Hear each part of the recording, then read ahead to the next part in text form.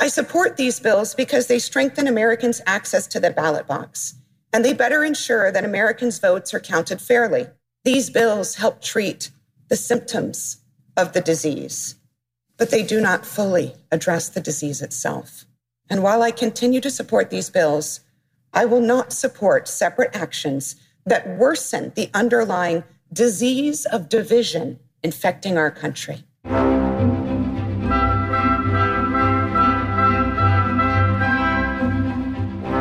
Welcome to Talking Feds, a roundtable that brings together prominent figures from government, law, and journalism for a dynamic discussion of the most important topics of the day. I'm Harry Littman. It was a rock'em sock'em week in which the country continued to struggle with multiple aftershocks of the January 6th attack on the Capitol. The week featured steady progress from the January 6th Select Committee, an apparent fatal blow to the prospect of voting rights reform, and a dramatic indictment of 11 domestic terrorists and members of the Oath Keepers for their role in the foiled insurrection. The Select Committee continued its energetic and focused work with a series of subpoenas, interviews behind the scenes, and most importantly, an overture to Minority Leader Kevin McCarthy to share his knowledge of the riot and the state of mind of then-President Trump. McCarthy answered with a swift poke in the eye, calling the investigation illegitimate and the request an abuse of power. That snub framed the issue of whether the committee is prepared to issue subpoenas to a series of Republican lawmakers who may have inside information about the president's and White House's conduct in the weeks after Trump's loss.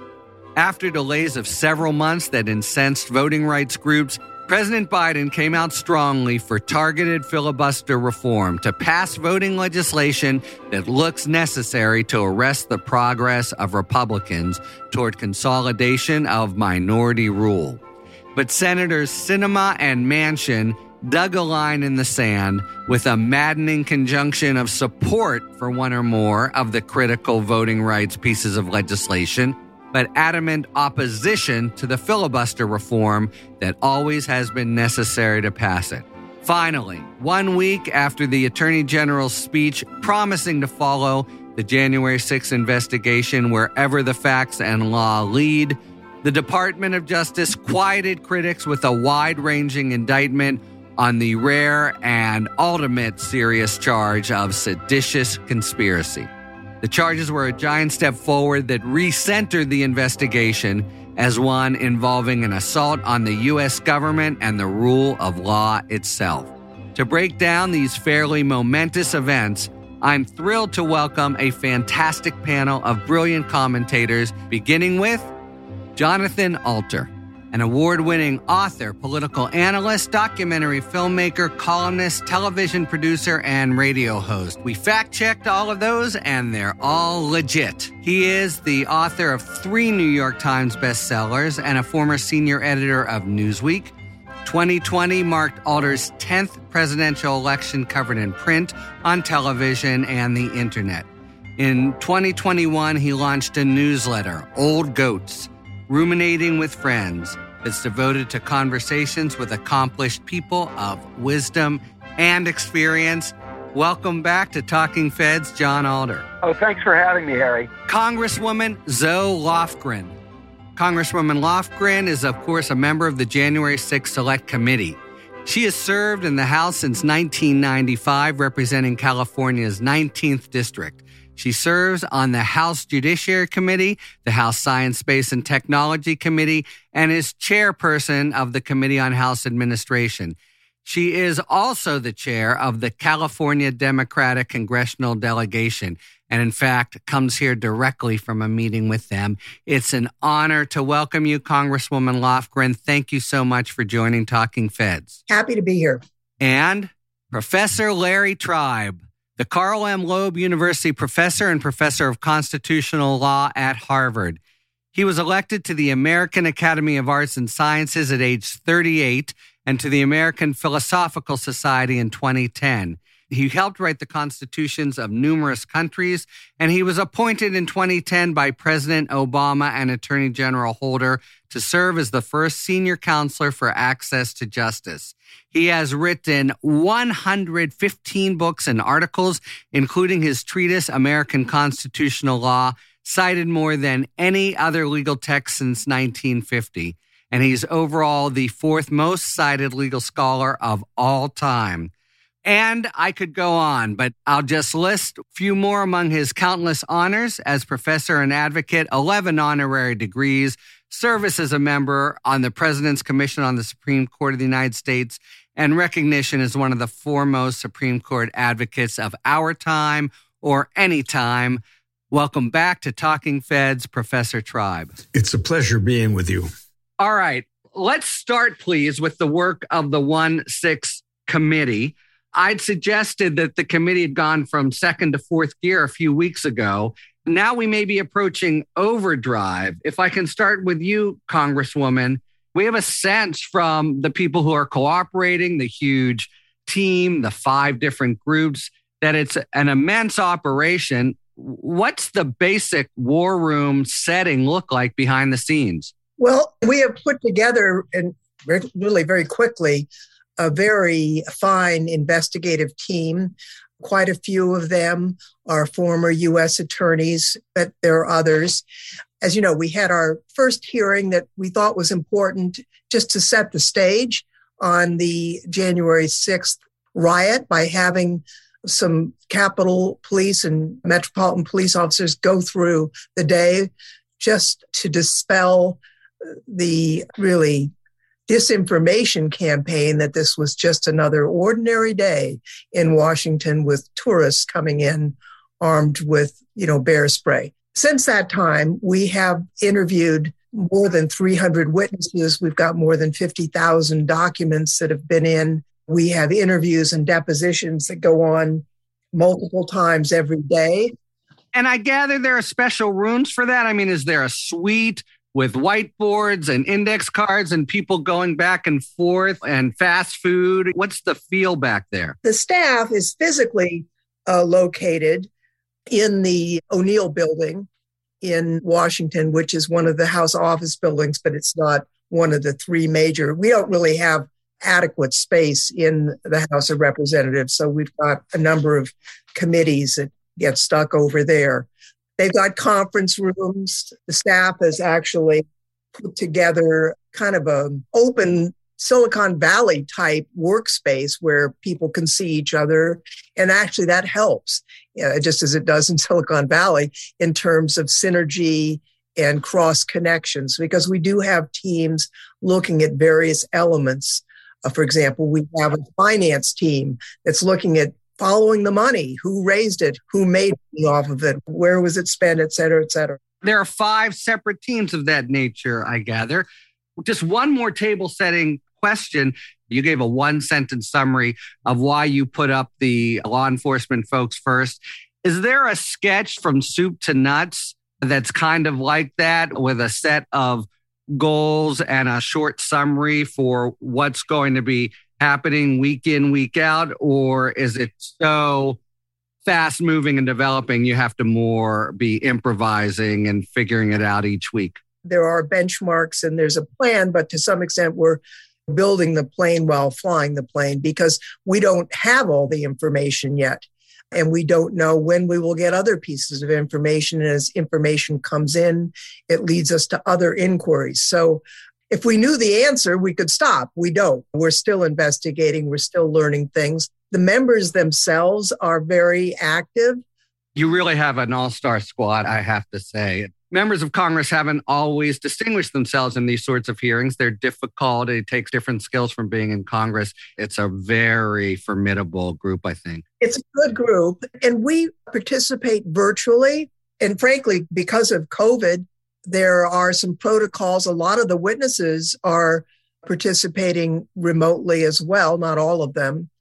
So we are able, the members of Congress on the committee are able to pose questions to the witnesses if there's something that doesn't get asked. But frankly, the investigative team does a very good job of eliciting information. So that's not usually necessary, although sometimes it is. Not only are we in depositions constantly, but we meet virtually oftentimes as well because we work over the holidays. There's no such thing as a weekend.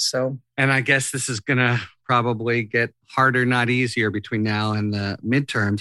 So let's talk about the big ticket developments of the week. Probably most prominent is the committee sent a letter to Kevin McCarthy seeking his cooperation. There's a pretty compelling case it could be needed.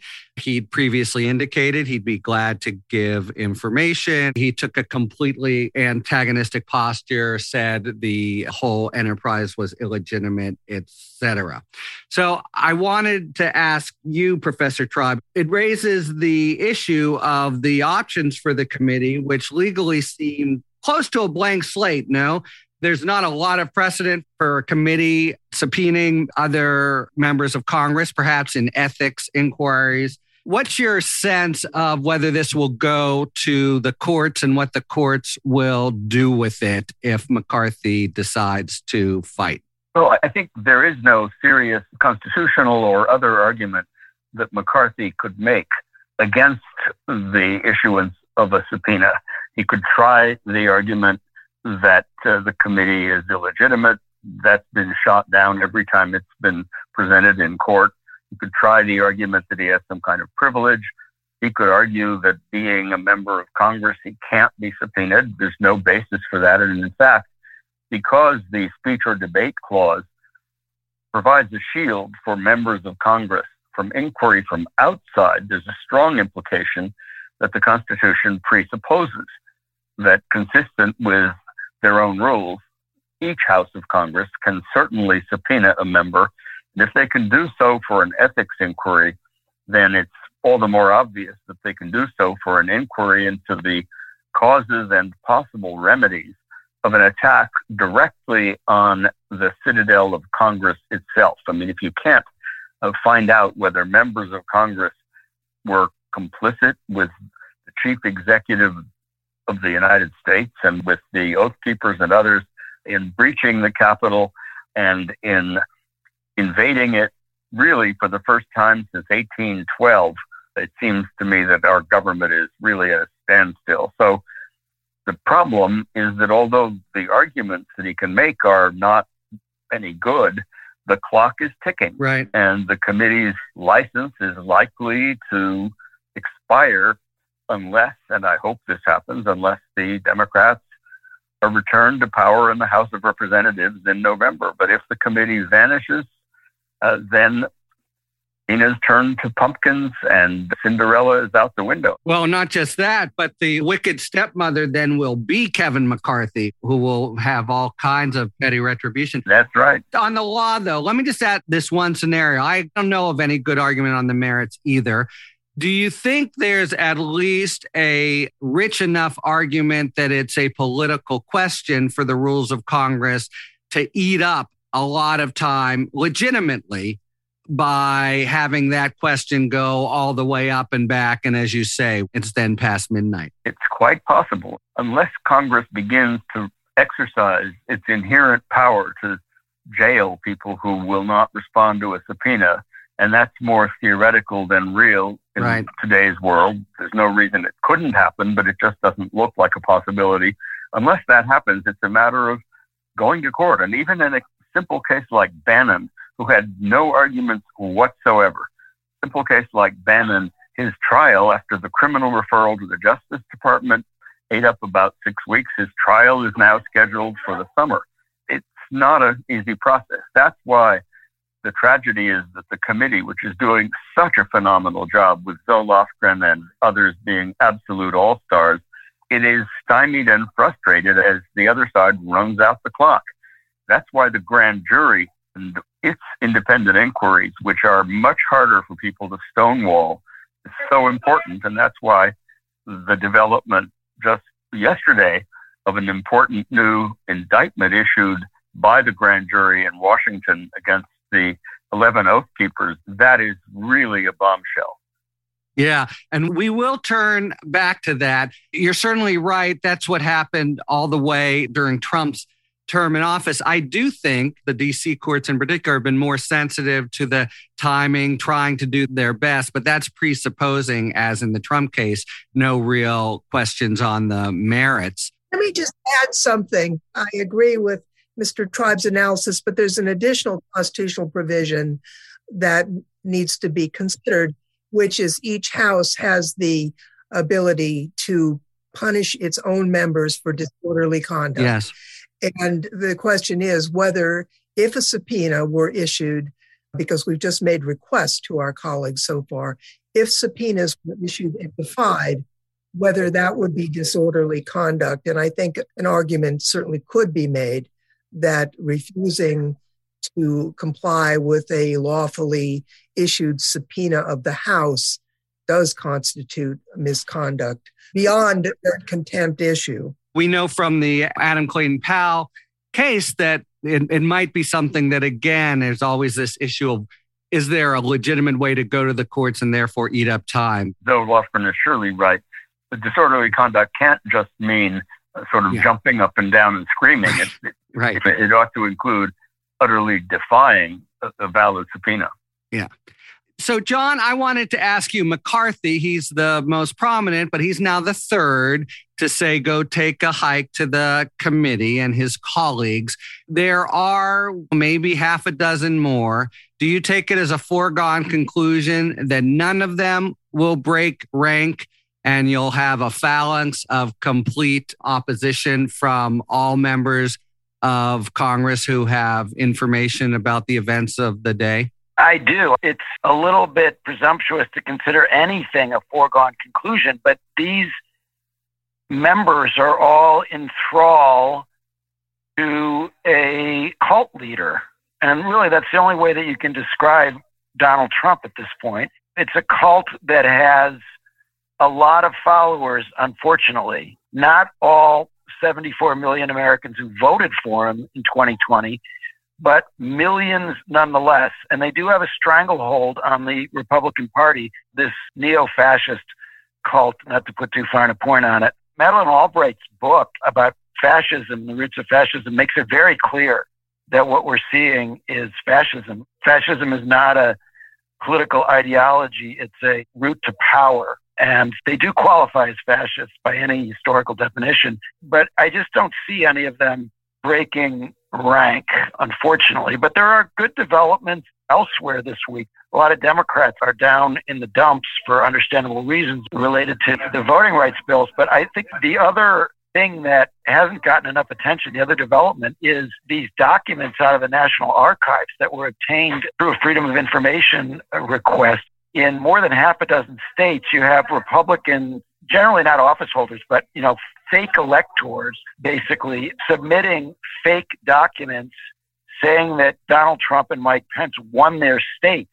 The only name I recognized was Kelly Ward, who's the chair of the Republican Party in Arizona, and I guess saw herself as a Trump elector. And she affixed the seal of the state of Arizona to this fraudulent document that was submitted. So I guess I'm wondering whether the group thinks that this is a clear case of fraud. I can jump in, at least on behalf of prosecutors, to say, I'm part of a sort of usual suspects, former prosecutors who see this as a very serious possibility. I do think that's a big development. I'm going to name one more that's been kind of under the radar.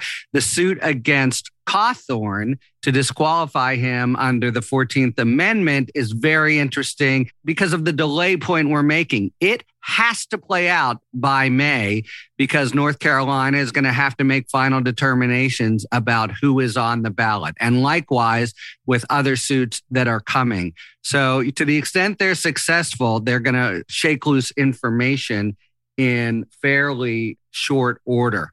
I just want to jump onto that hot seat with respect to the fraud.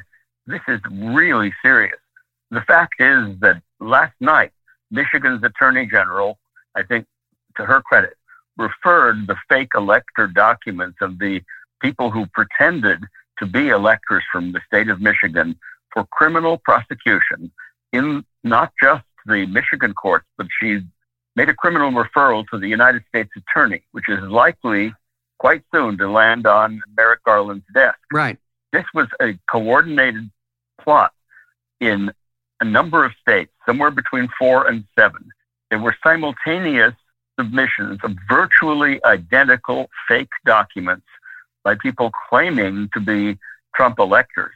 And there are visual tapes of fake electors showing up, for example, at the Michigan Capitol, being turned away by the police when they said, "We want to be here because it's December 14th. That's the date the Electoral College meets.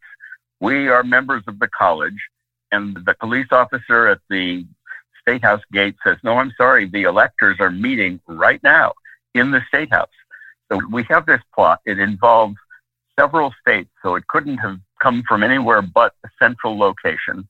And it is a clear plan, bloodlessly, to overturn the election. If this plan A, as I've called it in some of the things I've published, had succeeded, they wouldn't have had to storm the Capitol. I mean, there's a very rich, if we're taking law school exams, kind of intent issue here. But you've tweeted out, if a forgery in connection with federal elections, a straightforward trip to the federal penitentiary. Harry, you're talking about more than 50 prominent Republicans from these states who could be facing jail time on fraud. This could be a huge story. And also, as Larry Tribe indicated, you're talking about a coordinated effort. So it does raise the question of coordinated by whom. And I think we're going to find that leads into the White House and the Green Bay sweep. That question, coordinated by whom, is huge in all of these.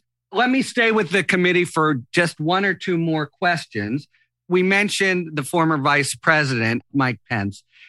We've got reports now that he seems to break into cold sweats pretty easily, but he's breaking into a new one and worried that his staff is seeming too cozy with the committee staff. My question is this: how important is it ultimately to the committee's mission that the vice president give sworn public testimony?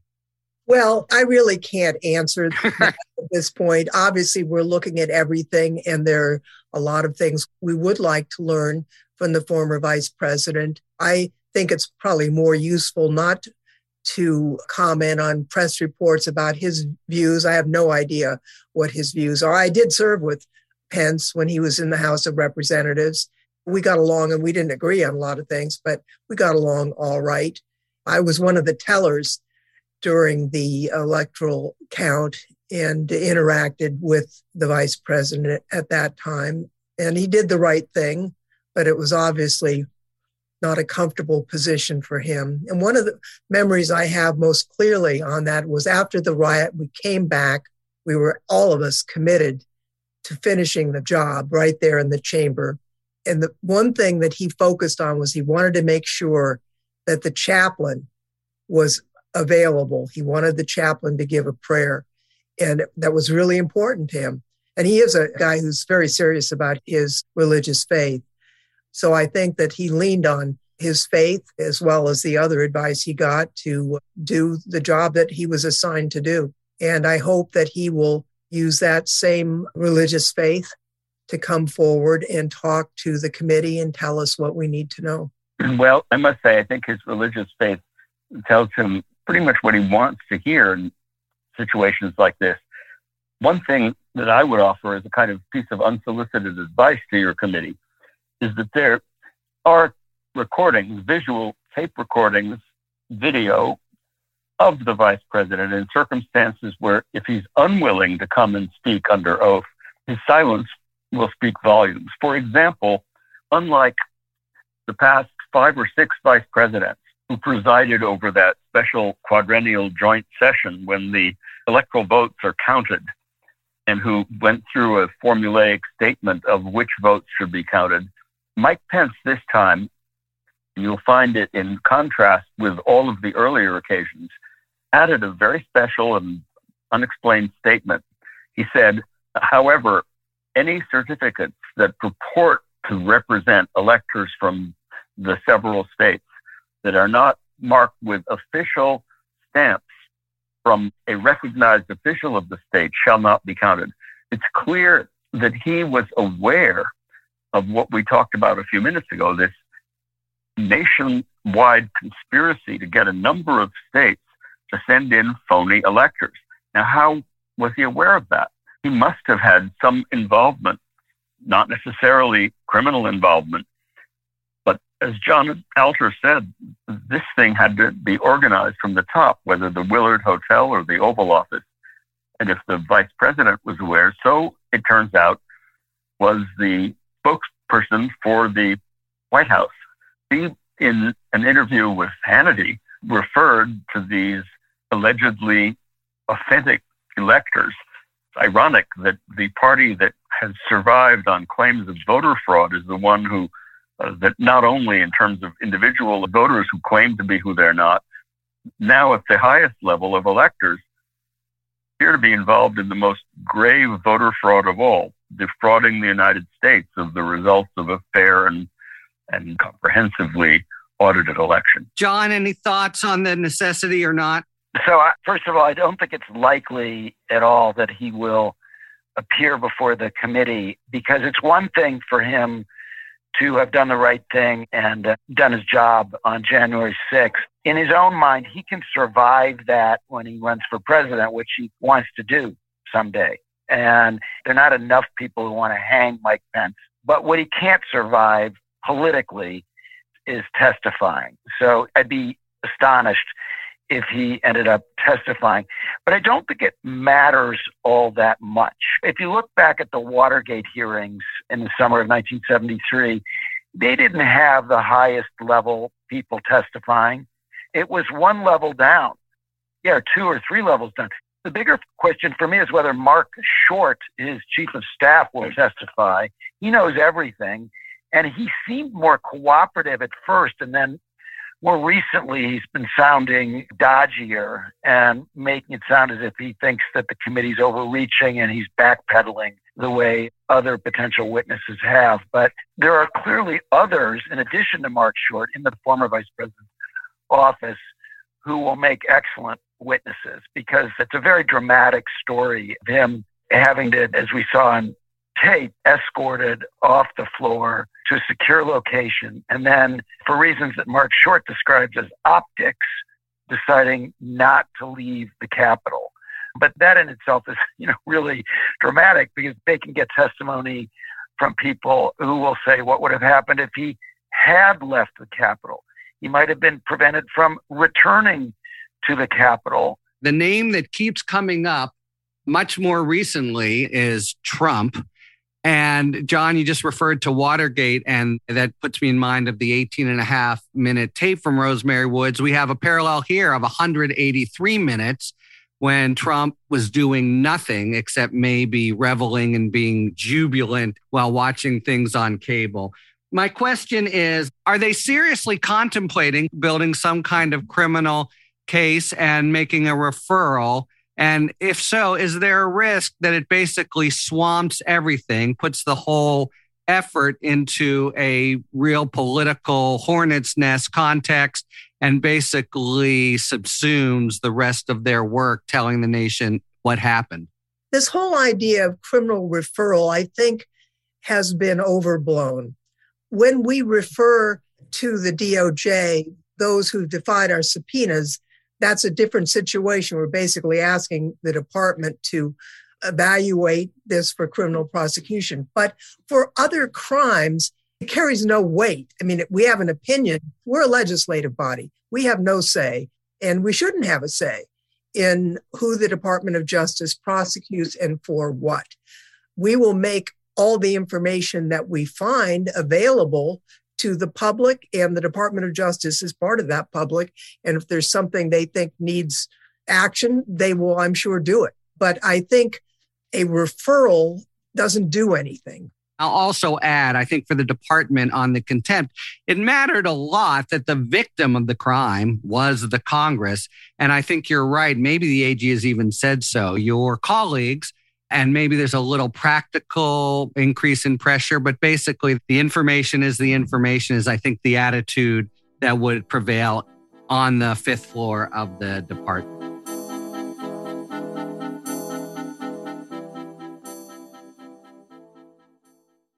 Hi, this is Mark Elias, founder of Democracy Docket.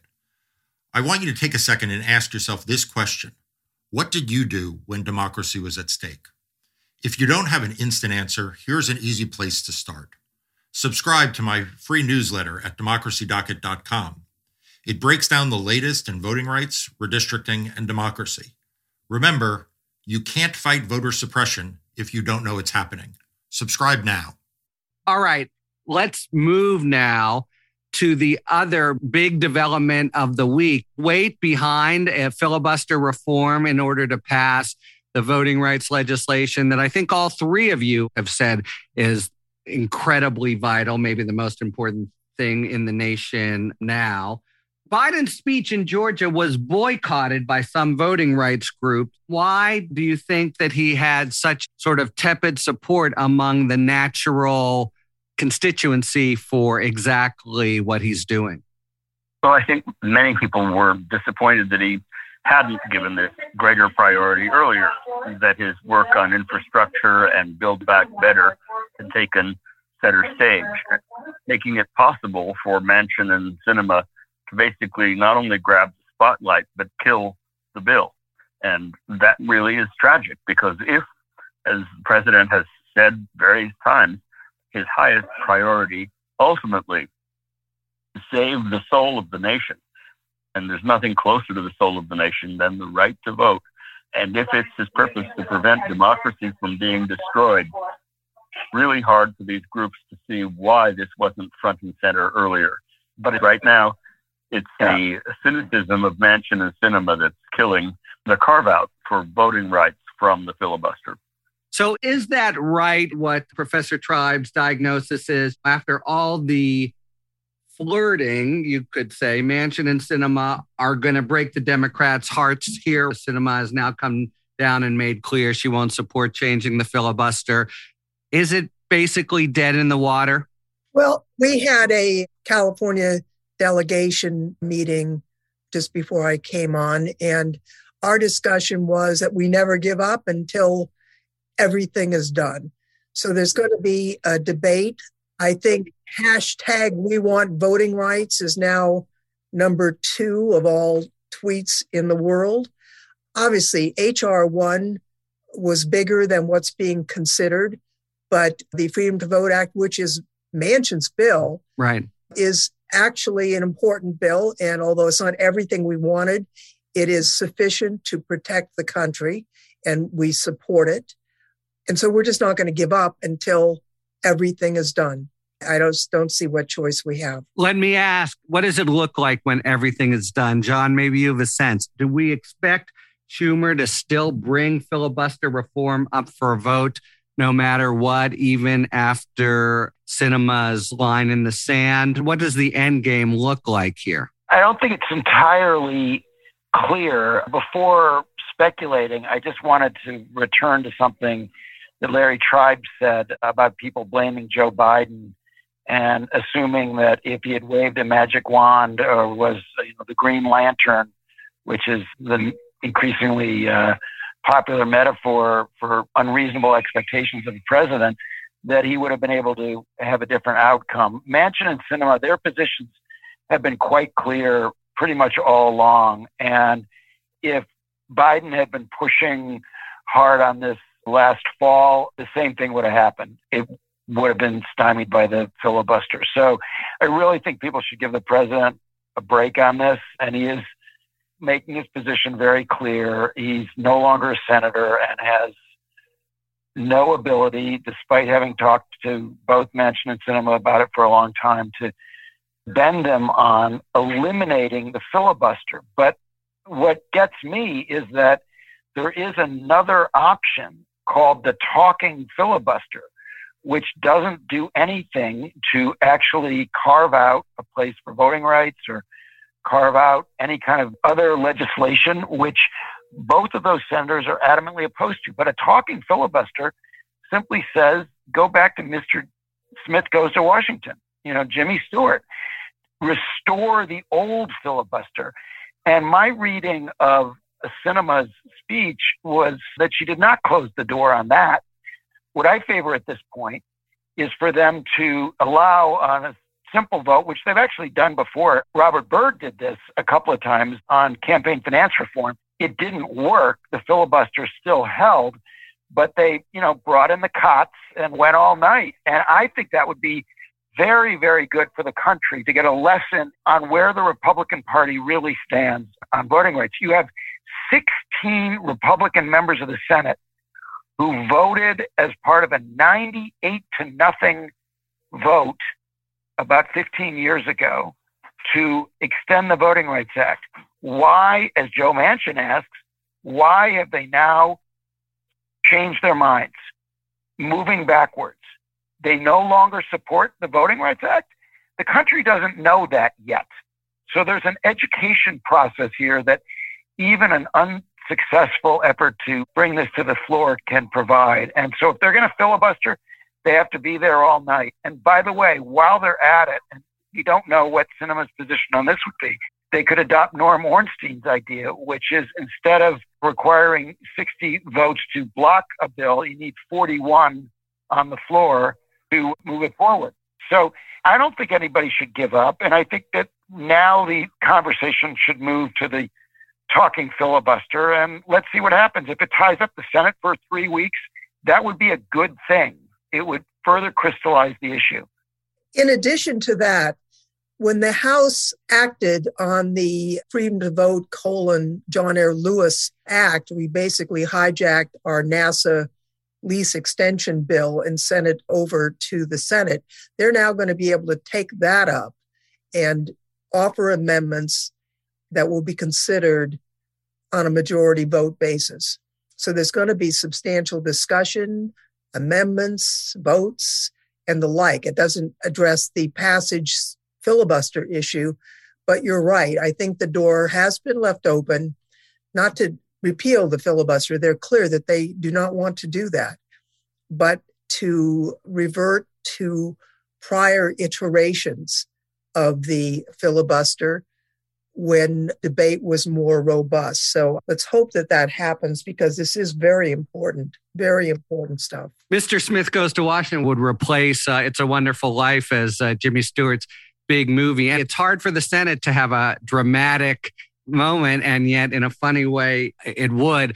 I mean, I almost hate to talk the politics of this. Let me stick with one more political question, however. It is clear that they were never going to support this. Why did the two of them play footsie for so long? Why was there this extended courtship and then really dramatic jilting instead of having it completely off the table months ago? And I'm talking about Manchin and Sinema now. Actually, the press just missed that story. They've been very clear for many months, both of them, that they didn't want to eliminate the filibuster. And in the meantime, they were both pretty clear about the carve-out. Now, Manchin was more accessible than Sinema to the press, so he was a little bit clearer. I think where the confusion came is that Manchin actually wrote the bill. Right. So it's not just like he's a co-sponsor. It's his bill now. And he's tried at least a couple of times to get it through the Senate, because he always likes to give Republicans a chance to be for it. And they've already filibustered twice. You don't even have to show up at work to filibuster. That's what's so crazy about the system right now. It got confusing because I think some Democrats engaged in a kind of wishful thinking, and I have to say that I was among them, in thinking that, well, maybe since it's Manchin's bill, he'll finally be convinced that he has to change his mind on this. Because he was on the Sunday shows making the point that I just made a few minutes ago, that it's just so hypocritical for these members who were part of a 98-0 vote to extend the Voting Rights Act. And that's really all that the John Lewis Act does, that he has rewritten, and it's a good bill. And so he said to his Republican colleagues, look, you were for it before, and even Strom Thurmond was for this, so why can't you be for it now? So there was a hope that given that he would bend a little bit, but Sinema was always going to be a tougher nut to crack. Presidential candidate Sinema. A closeout question here.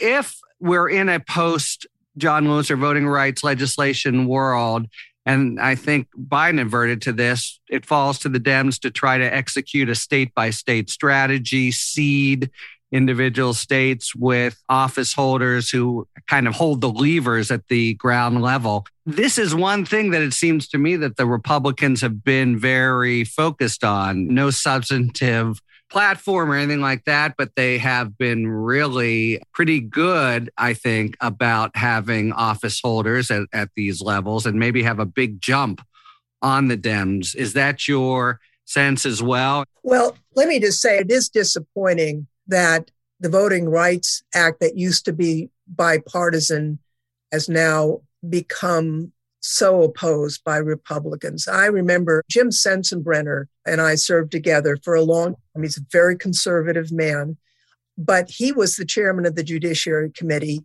when we last renewed the Voting Rights Act. He did a very detailed job. We had thousands of pages of evidence that was compiled under his leadership, and the court just disgracefully disregarded the evidence that had been compiled by a Republican chairman. We had, as you say, almost a unanimous vote. So now I really think there's ample evidence that the Republican Party writ large sees their way to power by disadvantaging and preventing people from voting. I mean, they lost the popular vote twice, the last two elections, and suppressing the vote or subverting the vote is a way to keep power.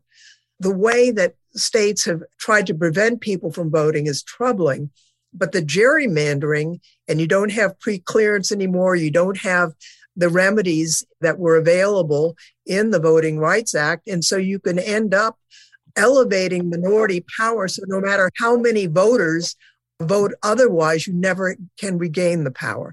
And that's what we're seeing, for example, in Texas, where Democrats lost the statewide vote in the House by a couple of points, and yet only got 37% of the seats. And when you do that in state legislatures, without the protection of the law, minority power is entrenched and cannot be regained. Yeah, I'll just say, I mean, there's a dual hypocrisy here. It's not simply that they were for voting rights legislation, now against it. And by the way, the record that Sensenbrenner and others assembled is exactly what the Supreme Court ignored in the Shelby County case. But they're doing it in the name of this chimerical and really cynical notion that there's fraud out there. And that's the reason many Republicans are saying that the real problem and what they want to oppose. Which is bologna sandwich, because the Republican colleagues who are saying it's fraud, fraud, fraud were elected by the same ballots that they're now saying were fraudulent for president, but they were absolutely fine to elect them. It's obviously complete BS. I think the Democrats have a lot to answer for in how they have just done a horrible job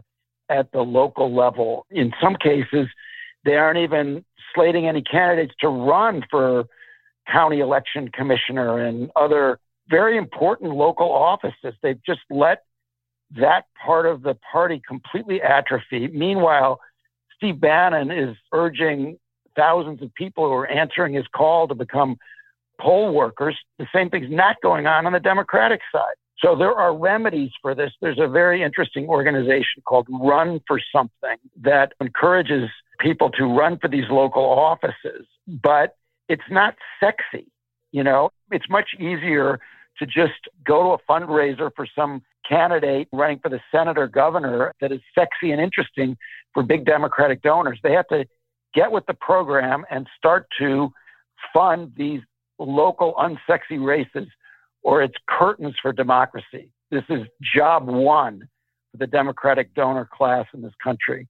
Wow. Look, this is a nonpartisan show, but let me just say that I regard the Republicans over the last few years as being fairly substanceless and not really focused on doing anything. But there have been two big exceptions where they've been formidable.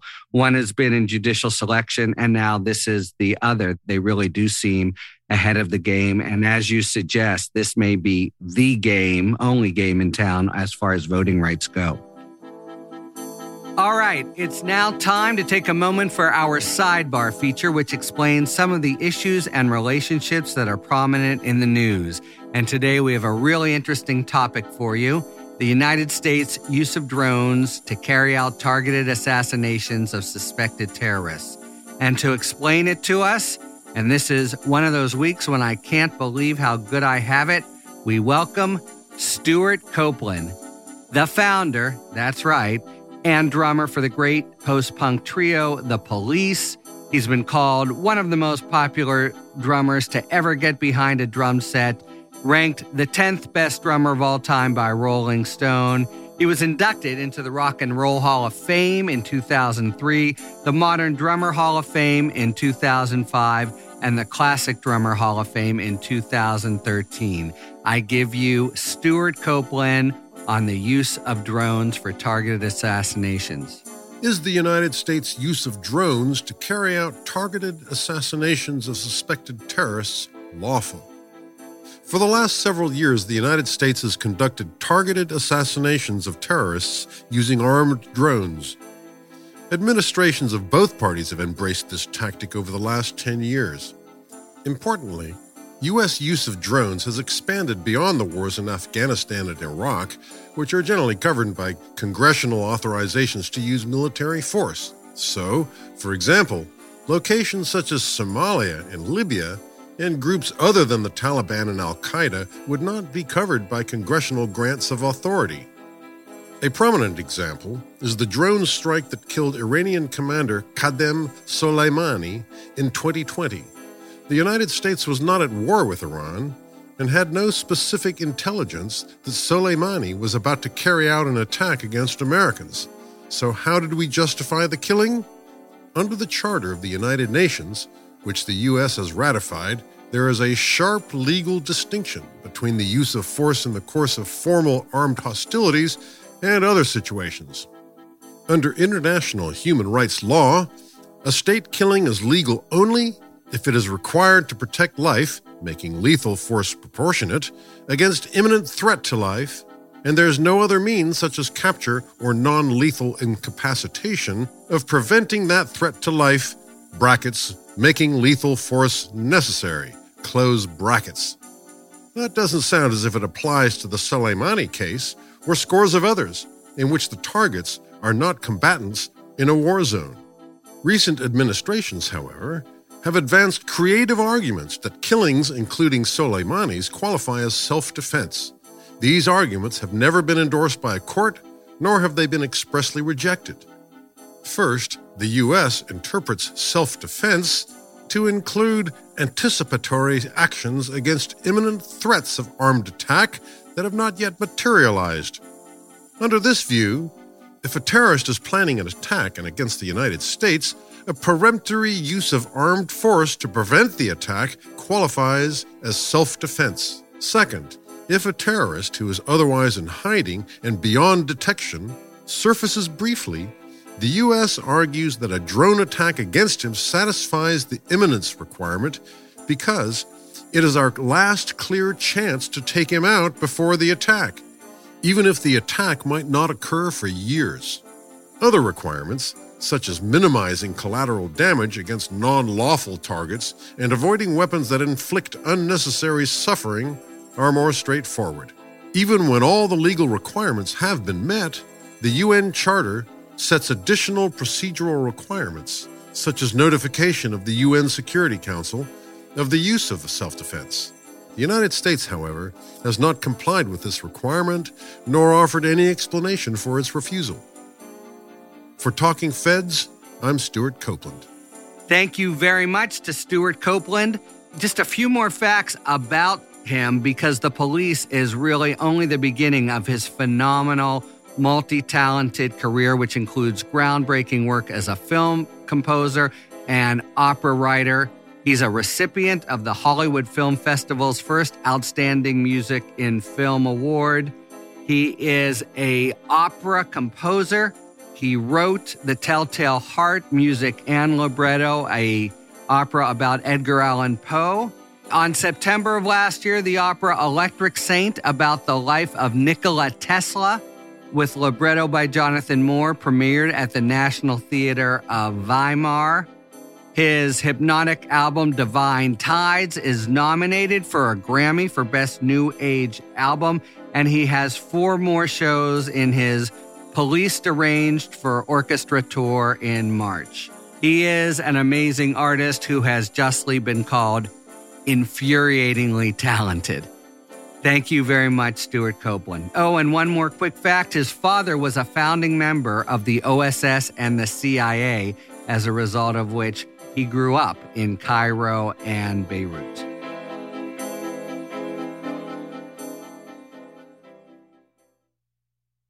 All right, we have a few minutes left to discuss the bombshell indictment on charges of seditious conspiracy against Stuart Rhodes and other members of the far-right militia group, the Oath Keepers.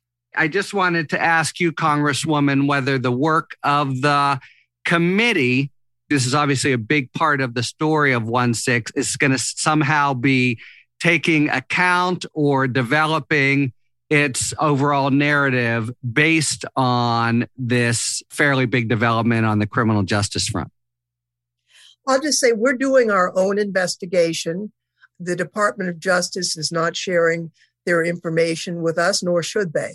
So we're doing our own investigation. I will say, without getting into the detail, there is substantial overlap in some cases.